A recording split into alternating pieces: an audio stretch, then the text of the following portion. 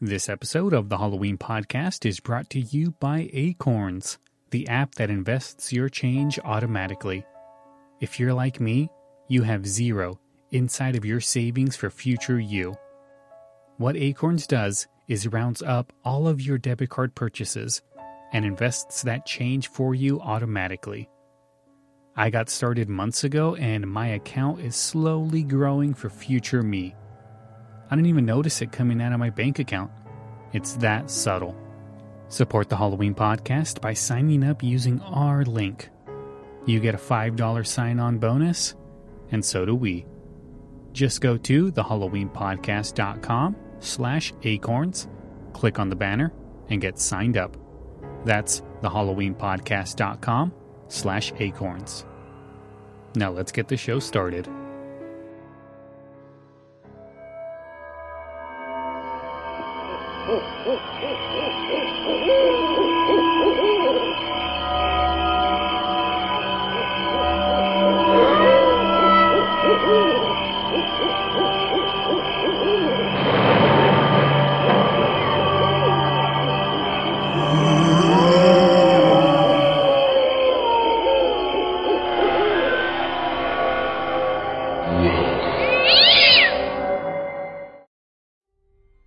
Hello and welcome to another episode of the Halloween podcast. I am your host, Lyle Perez, and here we are, day 2 of our 31 show countdown. We got a good show for you guys today. I have the co-host of the Welcome to Dead cast podcast. I should have thought that through. Daniel Montgomery, how you doing? Hey, I'm great. How are you, Lyle? I am doing well. Trying to crank these shows out because it's always a hassle, or I shouldn't say hassle. It's always a chore to get 31 shows done in a short amount of time. It's a feat. It is. You're a podcaster, so you should know how hard it is to do this every week, let alone every day, I guess.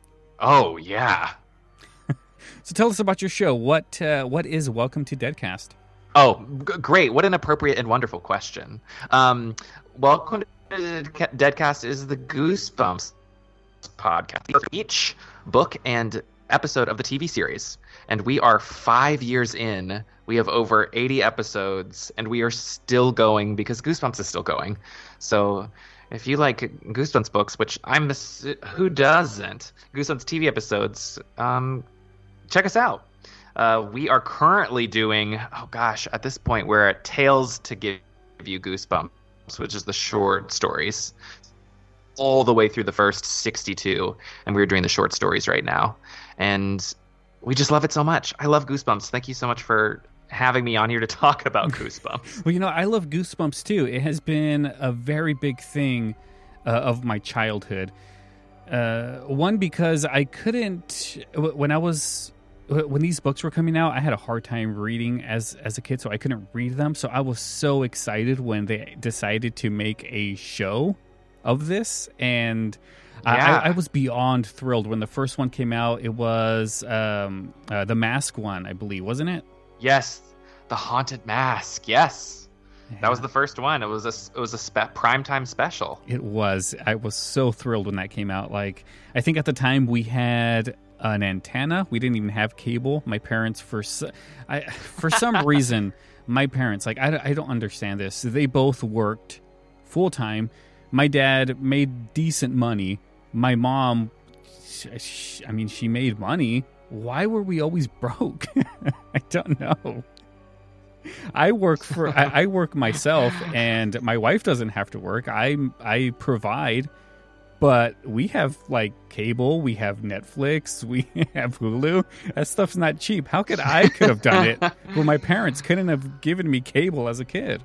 I don't know. That's 90s trouble for you. We'll never know. I've asked my parents. That's for sure. I've asked my mom that, how come we were always broke? And she just tells me, I don't know. I'm like, what do you mean you don't know? You should have known, Mom. No, she I don't know. She always just says, blame your father. That's her comeback to everything. And I'm like, I can't blame him for anything anymore. Mm-hmm. Mm-hmm. Sure. But yeah, so you thought that the world needed a Goosebumps podcast, and I thank you for that because it definitely does. Thank you. I think so. So far, so good. Yes, so far it's been like 5 years. Wow, that's quite a long time to be doing a Goosebumps podcast. And it's weird too that he's still cranking them out.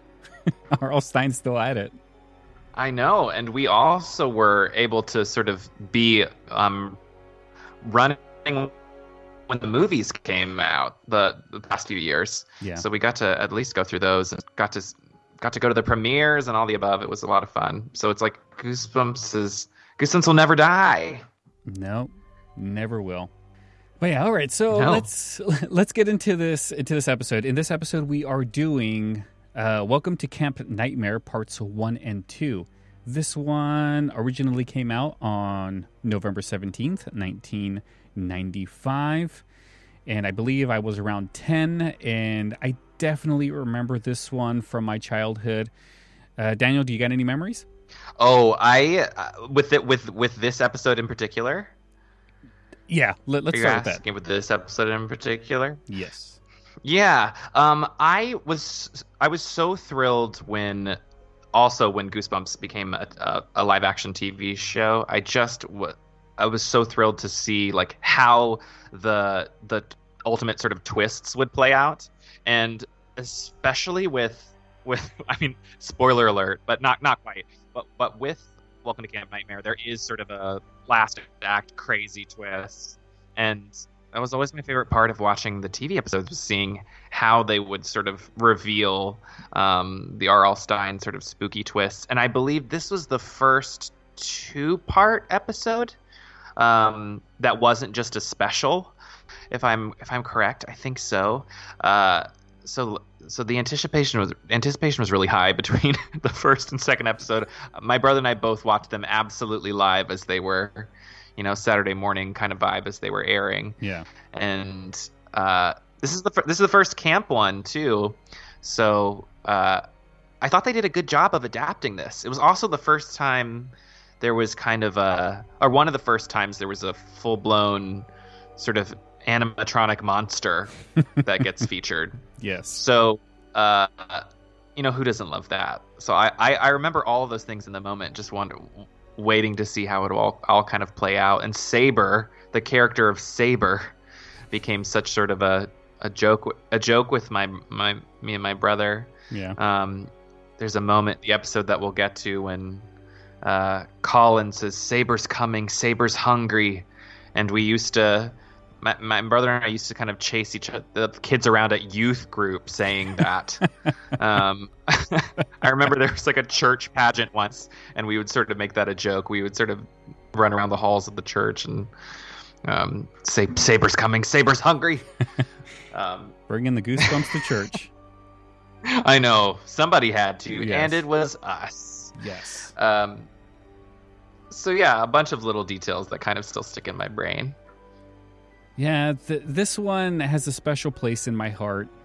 It is, the Halloween podcast listeners will know, because I mention this all the time, but I had this cassette tape, this VHS tape, where I would record so much Halloween stuff on it. I even labeled it, the Halloween is cool, is on it.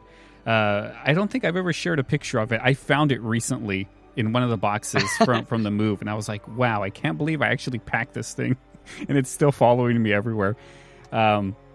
But this was one of the episodes. Gosh, I love that.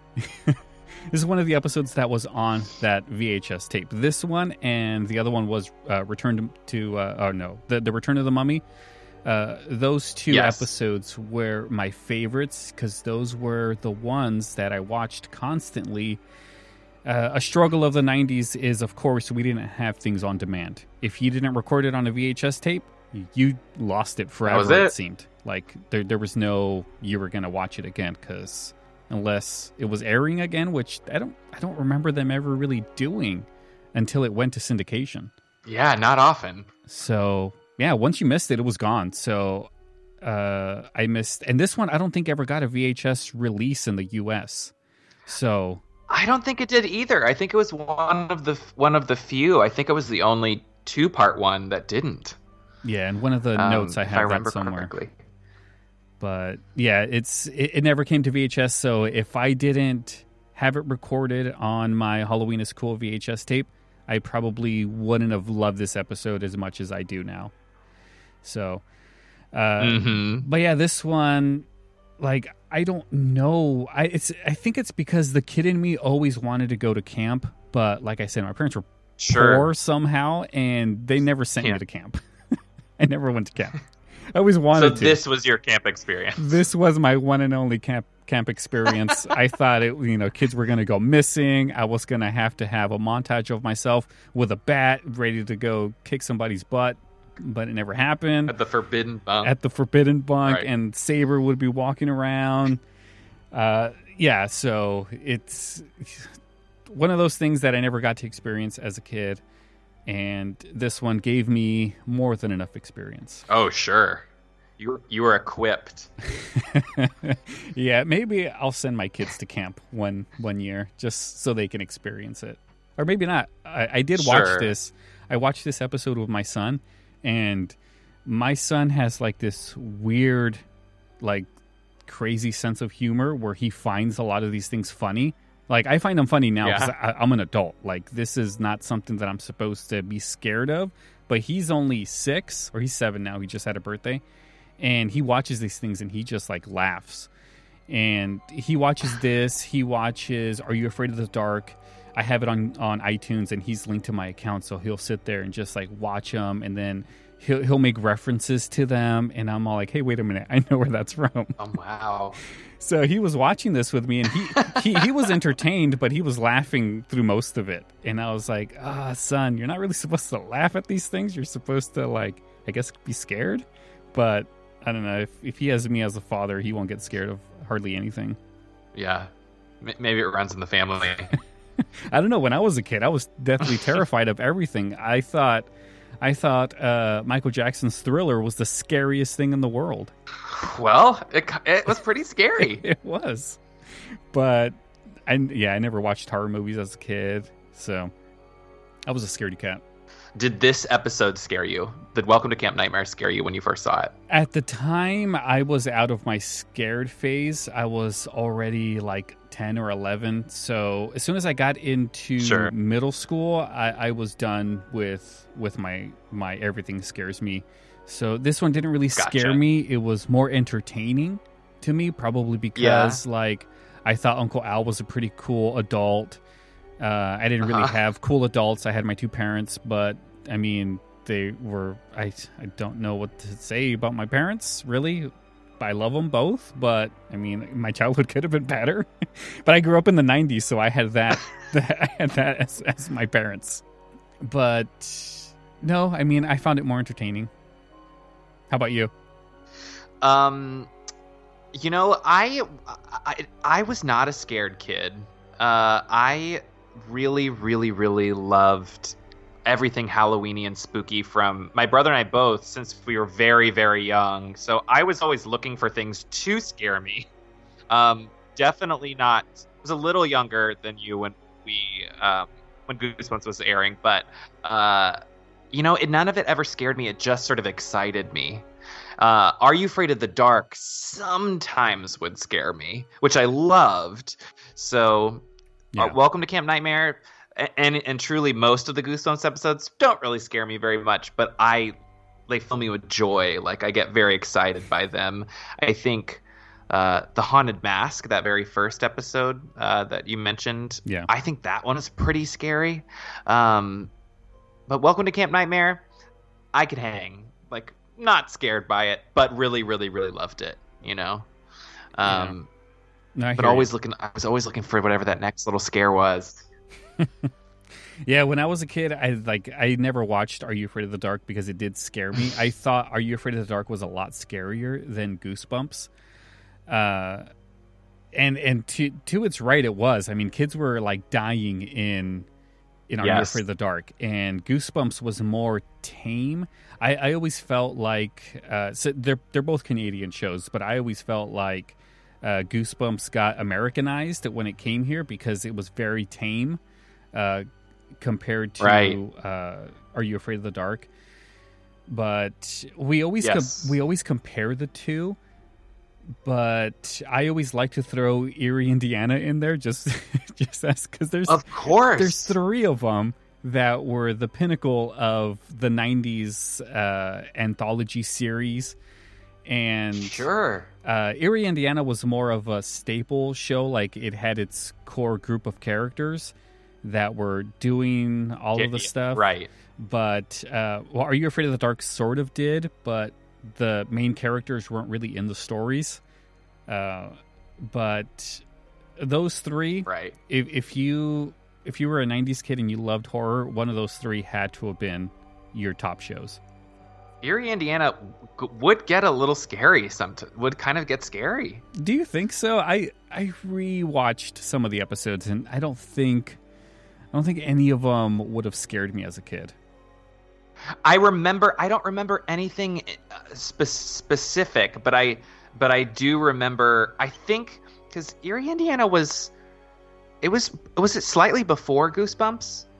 It's a little right? It's a little weird because I feel like it was. My memories always went like this: Are You Afraid of the Dark was first, Goosebumps was second, Erie, Indiana was third. Yes, because it was it was like a cash grab because Goosebumps was doing good.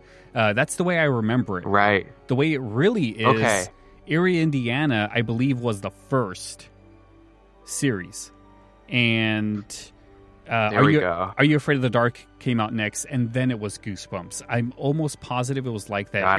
Erie, Indiana, I believe, was in 91. I remember Erie, Indiana being first, and I was even younger then, and it felt to me like episodes felt like bad dreams. Like they felt very weird. And so I wasn't like scared for my life, but it did leave me with sort of like this uncomfortable feeling of like, oh, I don't know what I just watched. My little brain can't process this quite just yet, you know? Yeah. So it did have sort of like a weird dreamy quality about it because it was so odd. It was, but I liked it. Yeah. I have it here. It's Are You Afraid of the Dark was first. That came out in 1990. Okay. And then Erie, Indiana came out in 91. And then Goosebumps was, I believe, 95.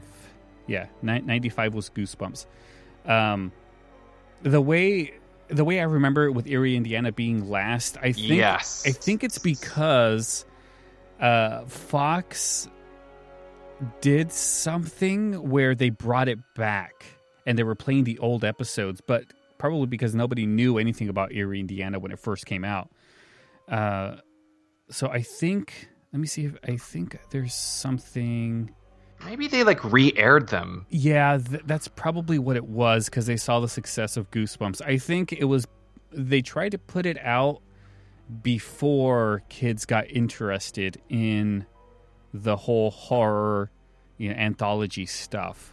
Goosebumps was really the one that pushed it, and because Are You Afraid of the Dark was already out there when Goosebumps came out, but for whatever reason Goosebumps feels like the one that was carrying everything, and when it did, people started seeking Are You Afraid of the Dark. They started seeking Erie, Indiana because they vaguely remembered it, and they did a spin-off too. I did not know that there was a spin-off of Erie, Indiana. All right, so enough of all of that Erie, Indiana 90s horror stuff. We kind of went on a tangent, but that's okay. So let's get to this episode because we have, I at least have quite a bit to say about this episode. Good. All right, so I'll go ahead and get this episode started. So the episode starts with a school bus is driving around. It's going all wild, and it comes to an abrupt halt. The bus driver gets off, doesn't say a word to anybody. He just gets off. He looks worried. He's looking around, and he starts taking the kids' stuff out of the bus, starts tossing it on the ground. The kids get off the bus, which to me, I'm thinking, like, if this was really happening, why would you get off the bus? That's a good point.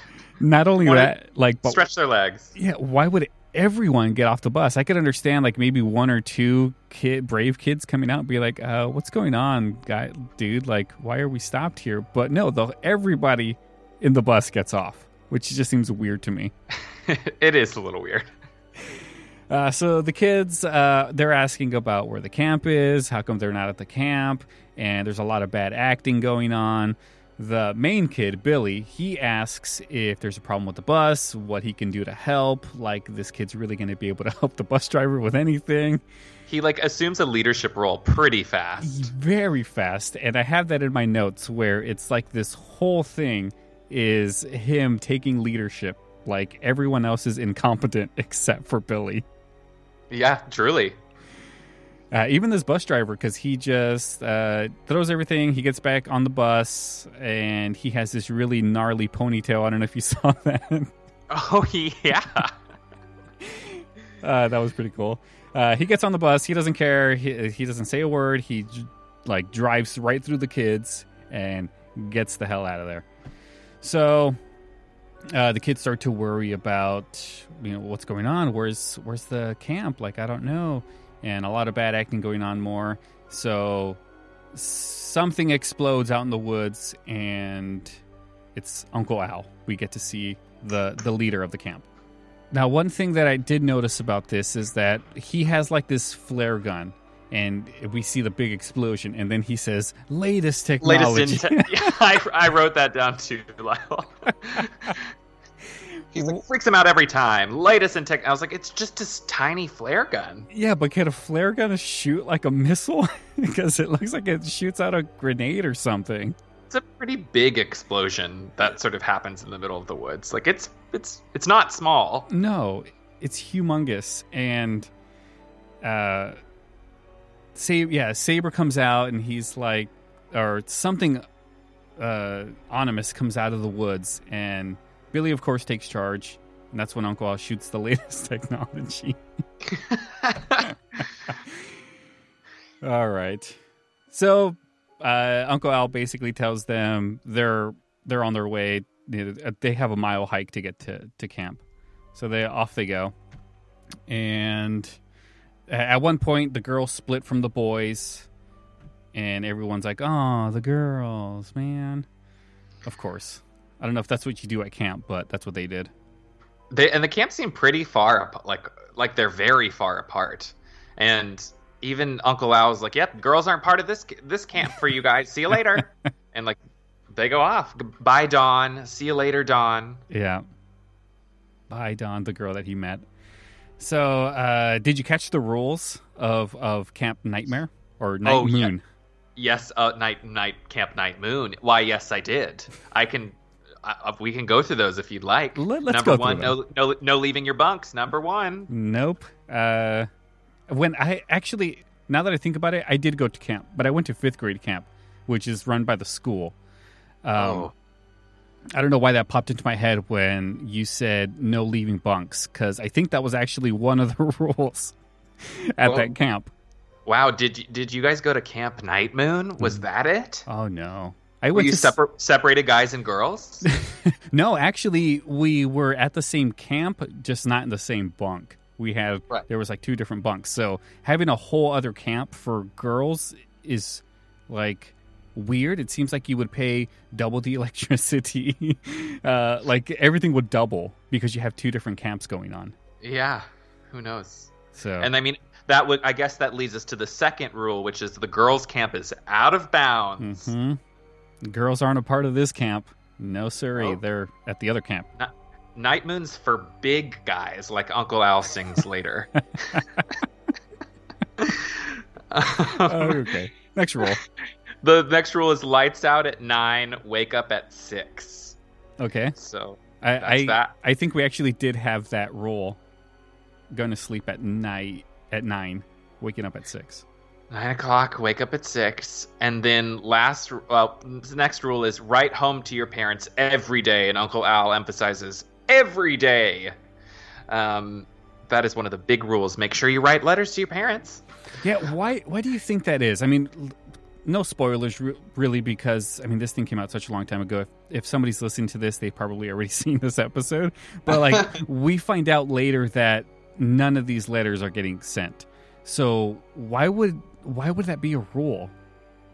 I mean, Uncle Al says later it's to like combat the homesickness since you can't speak to your parents. It's like you always have your parents in your mind, I guess. I don't know if there's much. I think it's just like a creepy plot device that R.L. Stein basically just uses to make the camp scene extra weird, or even like to make Billy's character even more weirded out. Just some extra thing. Yeah.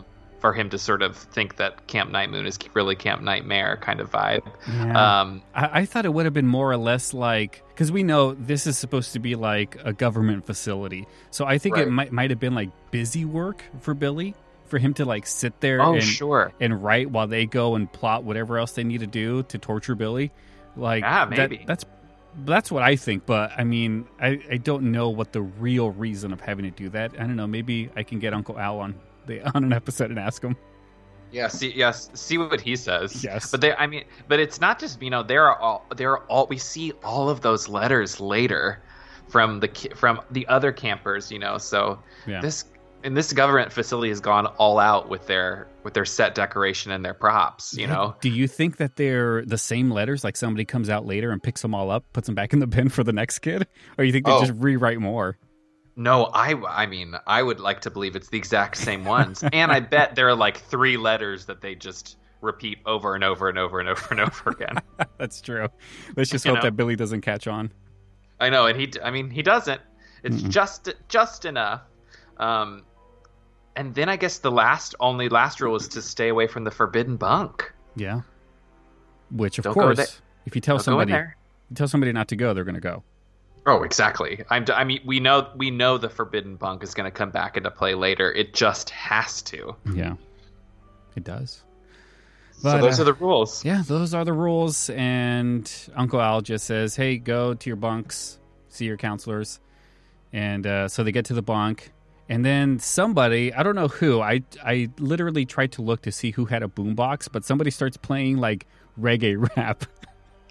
I feel like it would have been Colin. Colin was like sort of like the cool guy. He has like a bandana wrapped around his head and like a cool chain necklace, and I feel like he would have been the boombox guy. Who knows? It seems like he could have. So yeah, I mean, we're going too far deep. Let's kind of break down these characters really fast. We had Colin, who was the like the bad boy type deal. Billy, the main character. Then we had Jay, who was I think it was the black kid.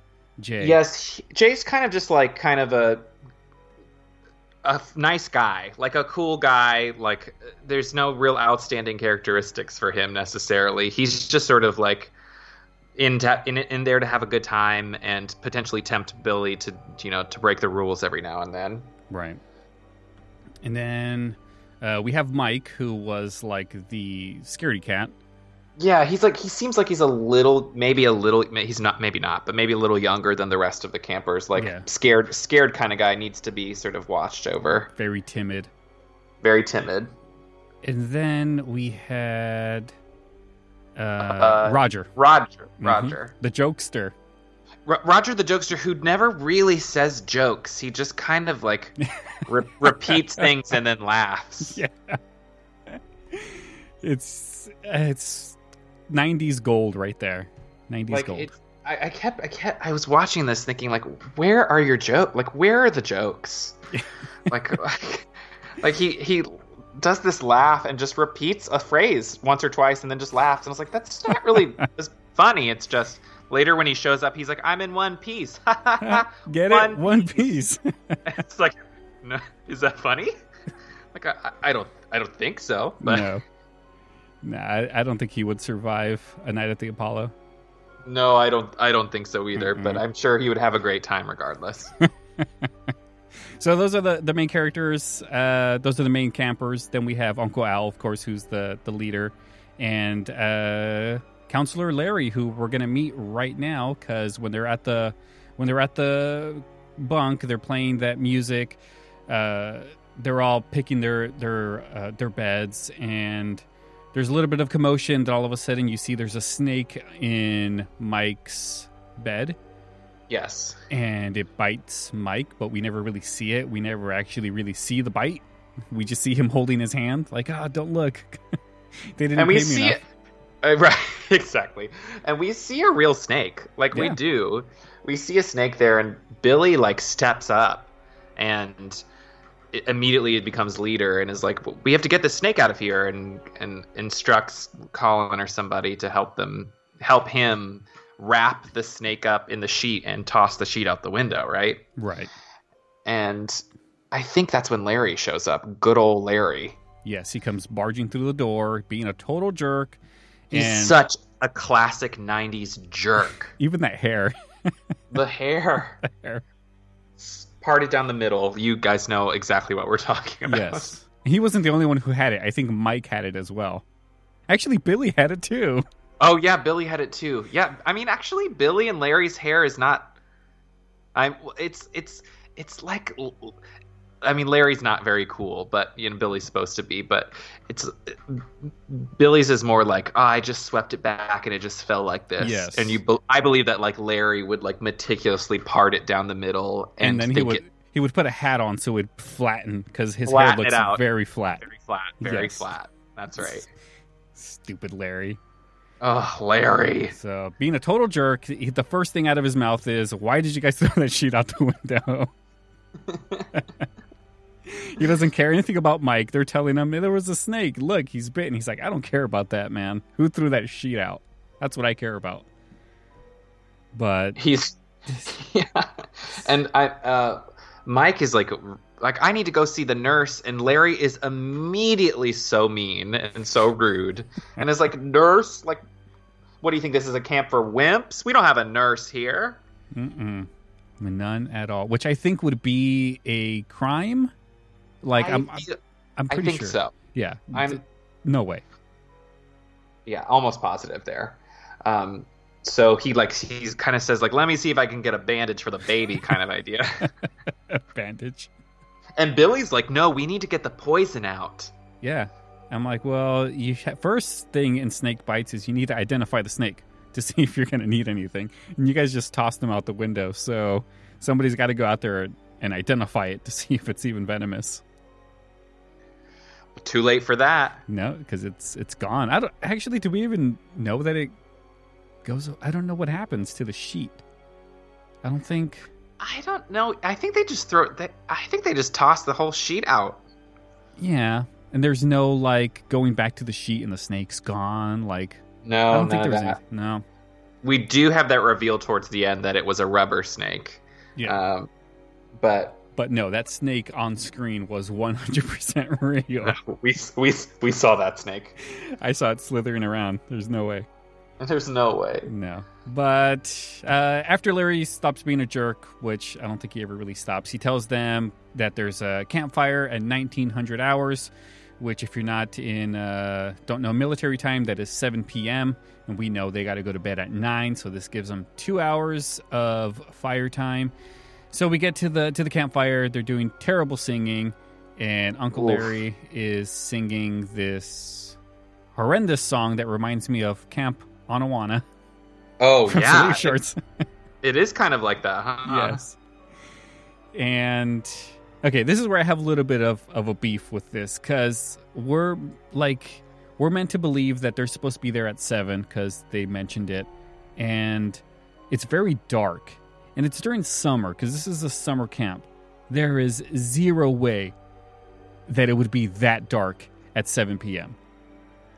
I have an explanation for this. Go ahead. I think Uncle Al has been singing for 2 hours by the campfire. And what we're actually seeing is hours later, Uncle Al still singing that song. That's that's my guess. Yeah, because it kind of feels like this is the beginning of the singing. Like it kind of does. Like he's teaching everyone the song, so that if you're teaching somebody a song for them to sing later, like it's the beginning.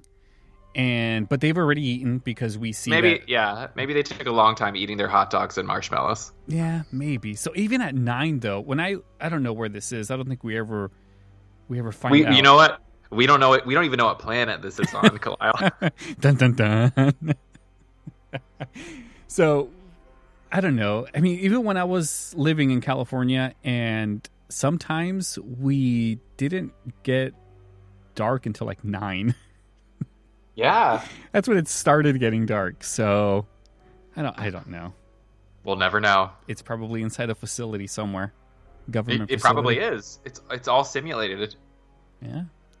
So, but we see Mike in the corner, leaning up against a tree, and Billy comes, gives him a hot dog, which I think it was just a bun because I don't remember seeing I know. it. I didn't. I only saw the bun, but sure. Yeah, I didn't see any hot dog inside of it.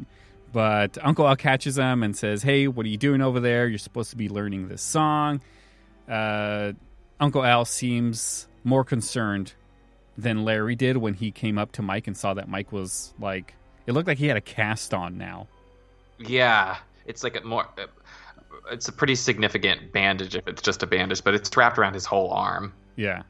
So I don't know what that's about. Maybe to hide the fact that we can't really like put venom in this kid because he's just an actor and we don't want his hand to really get swollen. We can't actually see the bite. Yeah. So we need to like wrap it good.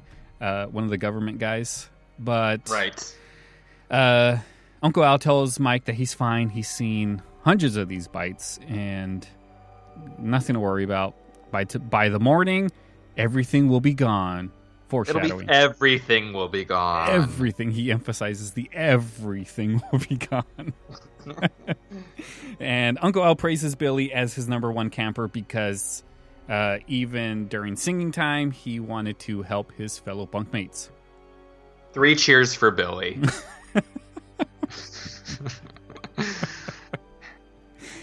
Yes. Okay. I don't know why they got me right now. It's so random, and they just all cheer for Billy 3 times, and then it's like cut to them walking in the woods in the dark with flashlights. Yeah, total 90s. All right, so they're in the woods walking with flashlights, and something's stalking them. Like you can kind of see it ominously in the background. And we get like throughout both of these episodes, we get this sort of like warbly kind of monster POV, as if it's Saber that's like following them. That tracks pretty much through both of the episodes. Yeah, something's out there. It is, but why does it matter to anybody other than Billy that something's like stalking them? I don't think it does. I don't know. Like, why do I have to see that? To create the fear. I guess. Something like that. Who knows? Who knows? To throw off, to make the twist even twistier. Yeah, who knows? You really didn't see it coming. It's the government. Who knows what they're doing? We'll blame all these answers on the government. The government testing facility. Yeah. All right, so they go through the forbidden bunk.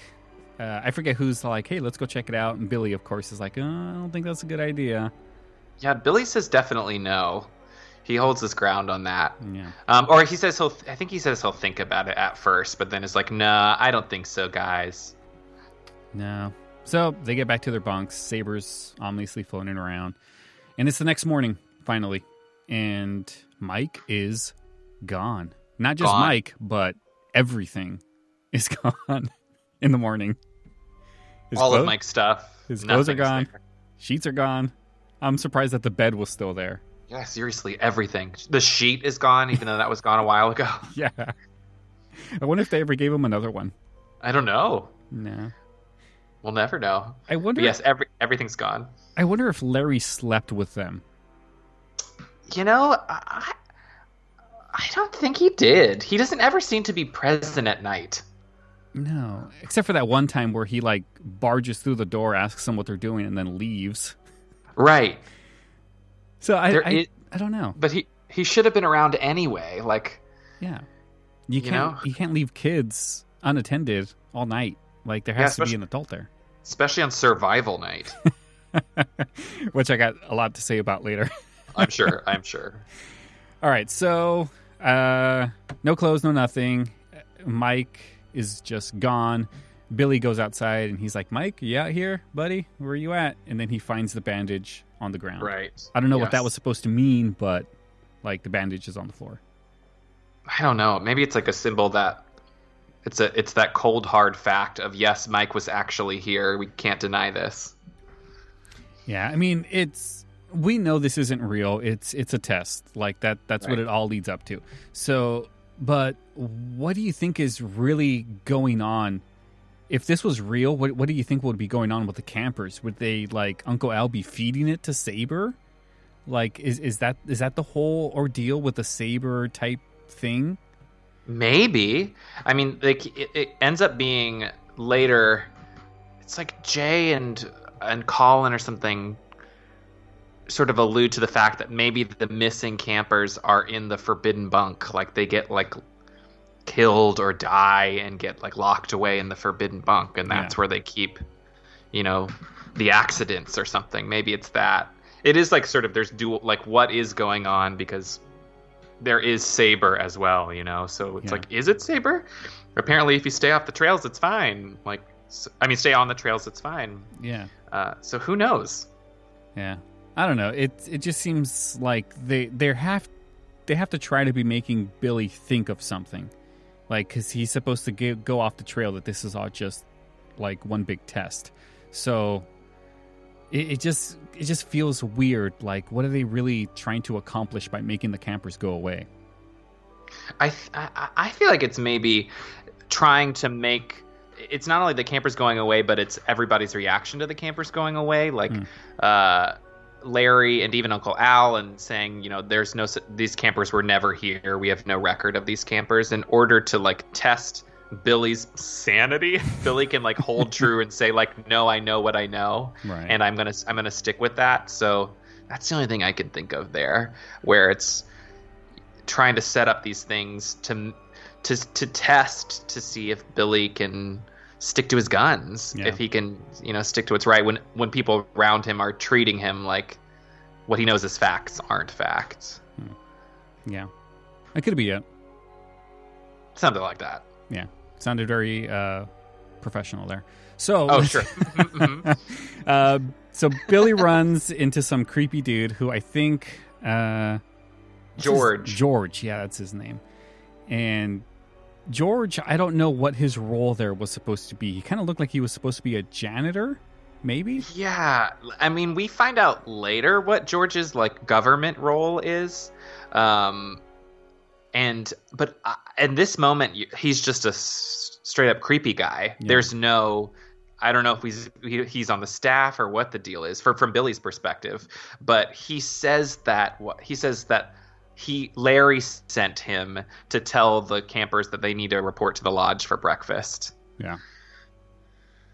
And this guy's creepy. He is. I mean, he looks like, I don't know what it is, but he just looks creepy. I think I don't know. He looks like Dr. Evil in a way. Yeah, he's bald with big old glasses, and the way they shoot, like the way the shot is done, he's like right in the middle of frame of camera. Like right there above sort of the camera. So he's, you know, he's, this perspective on his face is like these big glasses and this big nose. And you're just like, oh gosh, who is this guy?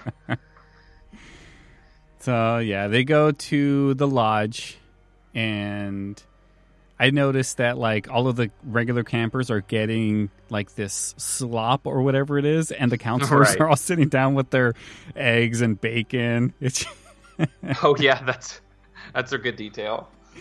So the kids get slop and the counselors get good stuff. And we see one of the kids, like, reacting to the slop, like, ugh. I don't know what that's supposed to be. Like, it just kind of looks like a like corn mill or something.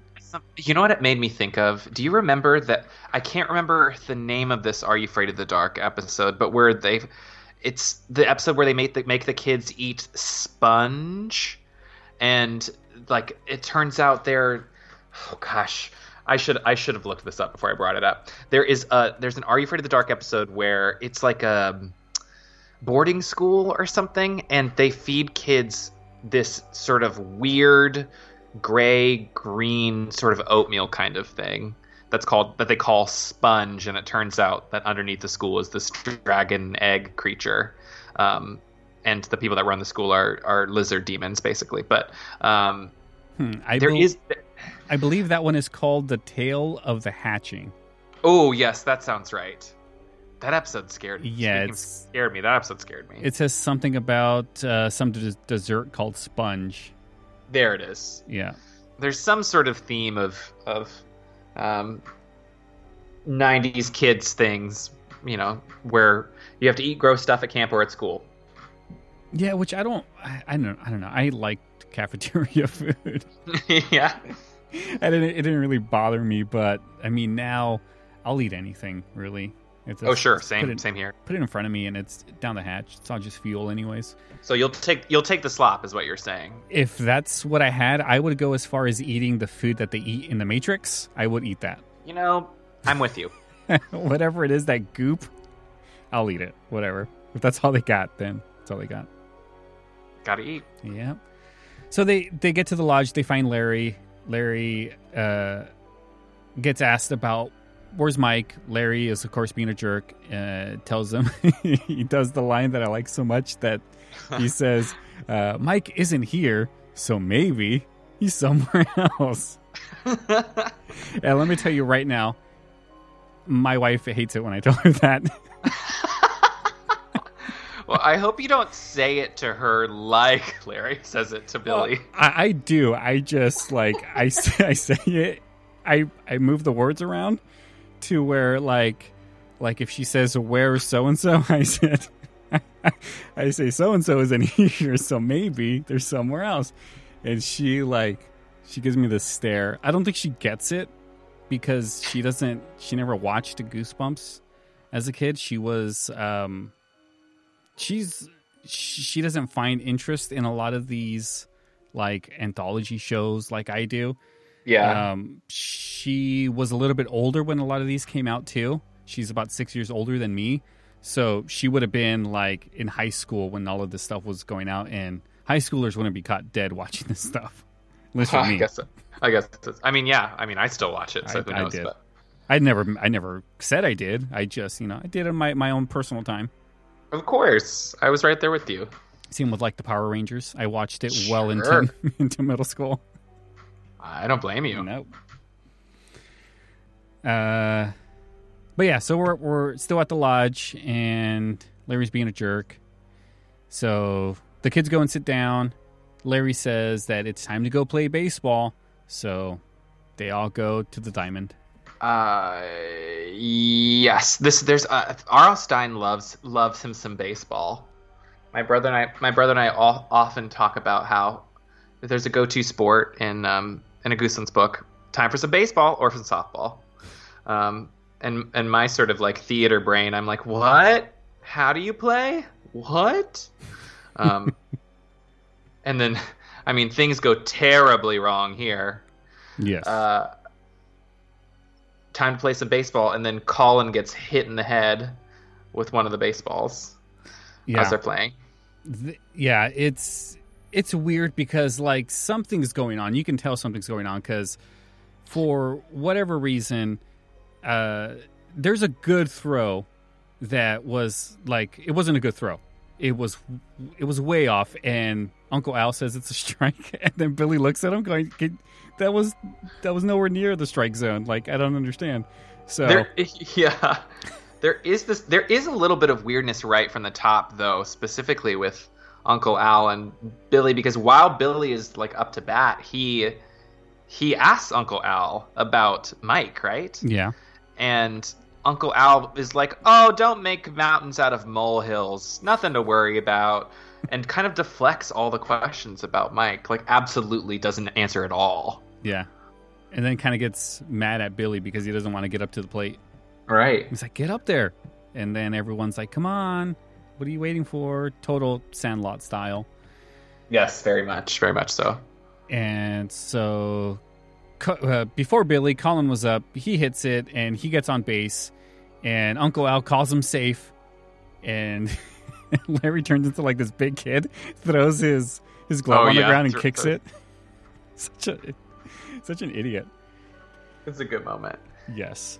But then we get the whole Billy debacle with Uncle Al, and Billy knocks it out and gets 2 bases. And in that moment, Colin gets hit in the head, which looked very intentional. Like if you saw both angles of Larry throwing the ball, he clearly had like malice in his face. Oh, for sure. And we see like the helmet rolling on the ground with a big old dent in it. It's humongous. It is. It's huge. And like Colin should probably be maybe dead. I don't know. And it's pretty severe. The thing that topped it was his sunglasses like fell to the ground and one of the lenses pops out. His like Oakley glasses. That's what topped it right there. Oh yeah. He's knocked out cold, and everybody runs up, and Billy's like, he may have a concussion.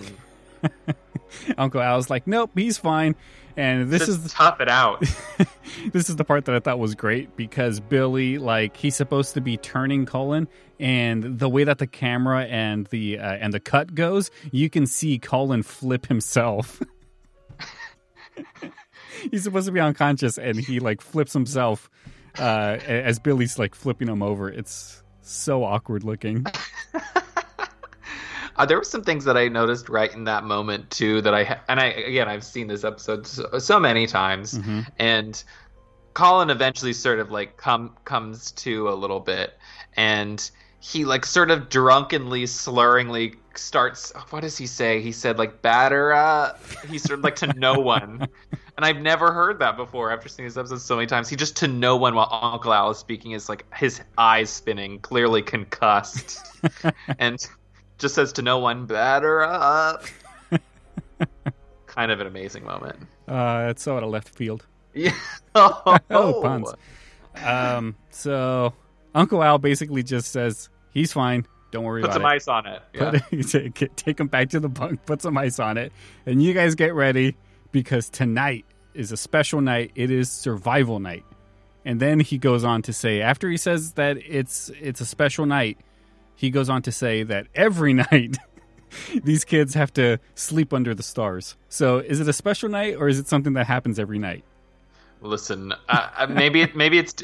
I know it's bunk 4 for the first night, so maybe it's a different bunk every night. But it seems like constantly Uncle Al and Larry and the counselors are telling Billy and his friends that they need to hurry off and go somewhere else. Like it's like you should be at the lake, and it's like I just got to the lodge. Like it's constantly saying like get ready for survival night, live off the land, set up your tents outside, live off the land for one night, just in front of the cabin. Like it's not that far. It's not. It's like by the flagpole. Oh my gosh, this episode. Okay, so we get flash forward into survival night. Roger and Jay, they're outside of the tent. They're like sneaking around. They tell Billy if he wants to go check out the forbidden bunk. Billy says no, someone's got to stay here with Cullen, but I think it's more or less because Billy is scared of the forbidden bunk. He doesn't want to deal with that. Billy starts hearing noises outside after the kids leave, so he goes out and he's like wandering around. Jay comes flying up to him, like bumbling this stuff about Saber attacking Roger, tearing him into pieces. Into pieces, tons of pieces. And One Piece. Get it? One Piece. Yeah. So he goes back in to grab Colin, even though Jay's all like, no, just leave him. Jay doesn't want to go back for Colin. And Colin is like wrapped up in a cocoon of a sleeping bag and is clearly not okay. Like is mentally not there. And that's where he starts like, I don't know, getting some sort of premonition, some sort of telepathic communication with Saber where he just starts saying Saber's coming, Saber's hungry. Yeah, he's going to kill them all. And so they lug like Jay and Billy like lug Colin wrapped up in his little burrito like into the cabin. And they drop him at one point. They do. Oh, man, I don't think they pay Colin enough to take those hits. Yeah, maybe he'll get a raise after this test. I know. I mean, look at that welt on the helmet. Like that's a hit he had to take. That's sincere. He's dedicated to the government cause. I guess so. So they go and they get to their bunk finally. They start hiding, and the doors fly open, and it is a to be continued. That's it. Yeah. And And end of part one. end of the part one. And you know what? I think we're going to have to cut it here because we're already an hour in. So we just could go on and on. we will do part 2 on the next episode. So as always, I hope you guys enjoyed this episode of It's a 90s Halloween Countdown. Just want to make sure I give you guys some good nostalgic Halloween stuff this year. So me and Daniel, we did our best to cover this one. So if you're a fan of the show and want to support us, you can do it a couple of different ways. The easiest is to just go to our Facebook page and start sharing all of these Halloween episodes that I'm going to be posting. Share them with your friends, put them on your walls, whatever it's called. Share it wherever you can. You can also support us by leaving a 5-star review on Apple Podcasts. Believe me, those do help. You can also support the show by going to our Patreon page at patreon.com/thehalloweenpod. Help us with a monthly donation, and all of those donations go to help for hosting throughout the year and so much other stuff, so many other bills that need to get paid here at the Halloween Podcast. Anything helps, and with a $10 monthly donation, you can become the Halloween Podcast mega fan, which basically means that I will do a bonus show in your honor for everyone that is a fan of the Halloween Podcast. And just because I'm doing 31 shows does not mean that I don't have a bonus show, because today there will be a bonus show. I have a special Patreon bonus to Carol for being our latest Patreon supporter, so stay tuned for that. If you have any questions, comments, or want to suggest anything for a future show, go ahead and send those to thehalloweenpodcast@gmail.com. And if you want a sticker for the review, just go ahead and take a screenshot of the review, send it to me, thehalloweenpodcast@gmail.com, and give me an address, and I will get that out to you ASAP. You can follow us on Twitter at @thehalloweenpod. Thank you guys so much for listening, and stay tuned for that bonus episode for our latest Patreon supporter. You guys have a good night.